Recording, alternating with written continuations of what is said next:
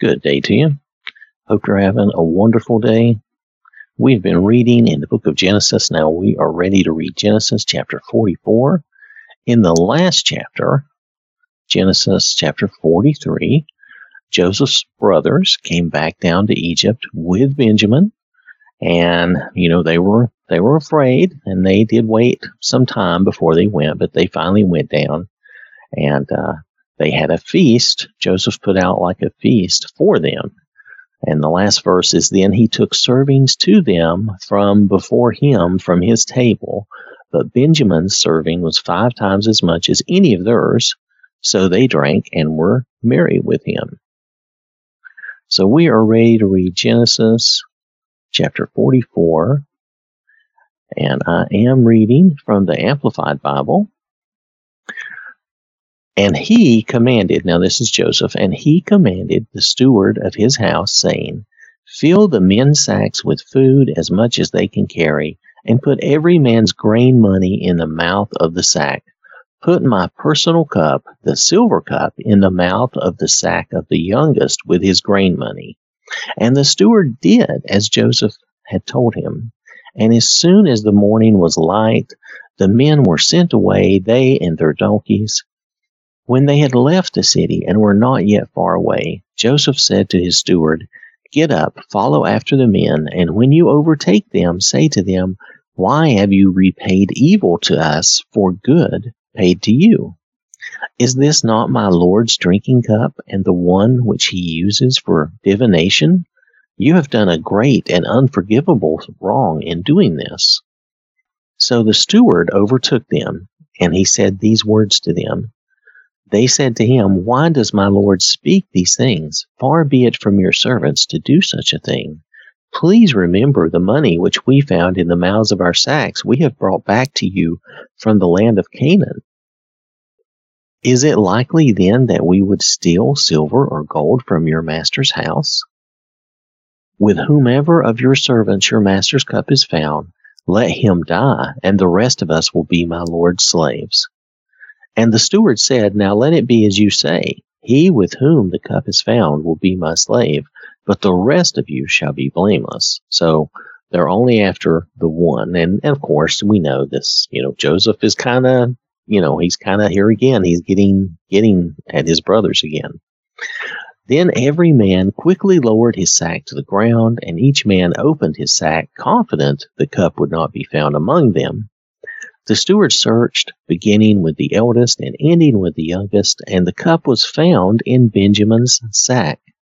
Then they tore their clothes in grief, and after each man had loaded his donkey again, they returned to the city. So they all came back. When Judah and his brothers came to Joseph's house, he was still there, and they fell to the ground before him. Joseph spoke harshly to them. What is this thing that you have done? Do you not realize that such a man as I can indeed practice divination and foretell everything you do without outside knowledge of it? So Judah said, what can we say to my Lord? What can we reply? Or how can we clear ourselves, since God has exposed the sin and guilt of your servants? Behold, we are my Lord's slaves, the rest of us as well as he with whom the cup is found. But Joseph said, far be it from me that I should do that, but the man in whose hand the cup has been found, he will be my servant. And as for the rest of you, get up and go in peace to your father. Then Judah approached him and said, O my Lord, please let your servant say a word to you in private, and do not let your anger blaze against your servant, for you are equal to Pharaoh, so I speak as if directly to him. My Lord asked his servant, saying, have you a father or a brother? We said to my Lord, we have an old father and a young brother, Benjamin, the child of his old age. Now his brother Joseph is dead, and he alone is left of the 2 sons born of his mother, and his father loves him. Then you said to your servants, bring him down to me, that I may actually see him. But we said to my Lord, the young man cannot leave his father, for if he should leave his father would die.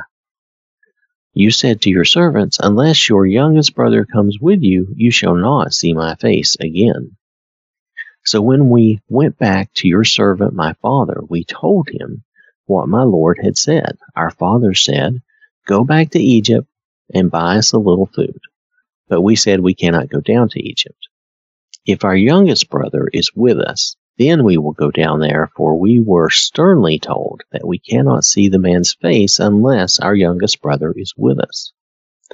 Your servant, my father, said to us, you know that my wife Rachel bore me only 2 sons, and one son went out from me, and I said, surely he is torn to pieces, and I have not seen him since. If you take this one also from me, and harm or accident happens to him, you will bring my gray hair down to Sheol in sorrow. Now therefore, when I come to your servant, my father, and the young man is not with us, since his life is bound up in the young man's life, when he sees the young man is not with us, he will die, and your servants will bring the gray hair of your servant, our father, down to Sheol in great sorrow. For your servant became security for the young man to my father, saying, if I do not bring him back to you, then let me bear the blame before my father forever.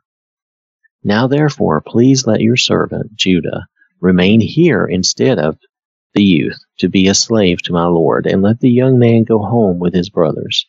How can I go up to my father if the young man is not with me?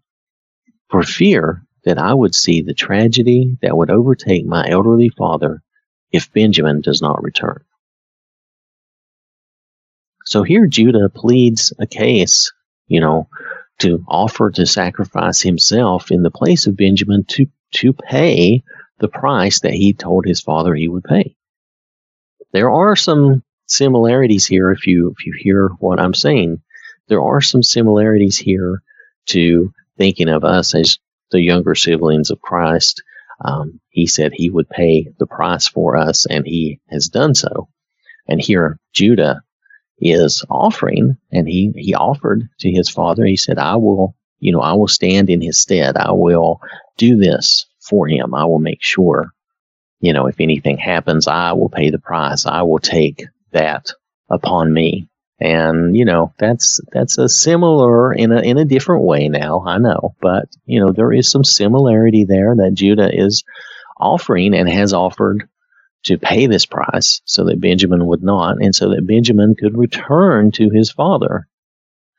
Now notice Joseph he's really testing his brothers here. He's really trying them, and I think he really wants to see how mature they are and how guilty they feel, and if they regret what they've done. But I don't know. I think some of this is like I said, a testing, and we're going to read further, and we'll find out more clearly, how this is all going to resolve. I don't want to try to speak from my memory because it can be faulty, and I want to make sure that we just take this as we read it and go with it. But here Judah is, like I said, he's offering to stand in the place of his younger brother, much like the Lord stood in our place and took our punishment. So it's just something to think about. Now, in this case, of course, Benjamin had done no wrong. Joseph staged this. Like, again, I believe he's testing his brothers. So it's, this whole, you have to read this whole story to get everything out of it. So I don't want to go too far right now. Okay. All right. Thank you for listening. I hope you have a wonderful day. May God bless you and keep you safe. And remember, God loves you.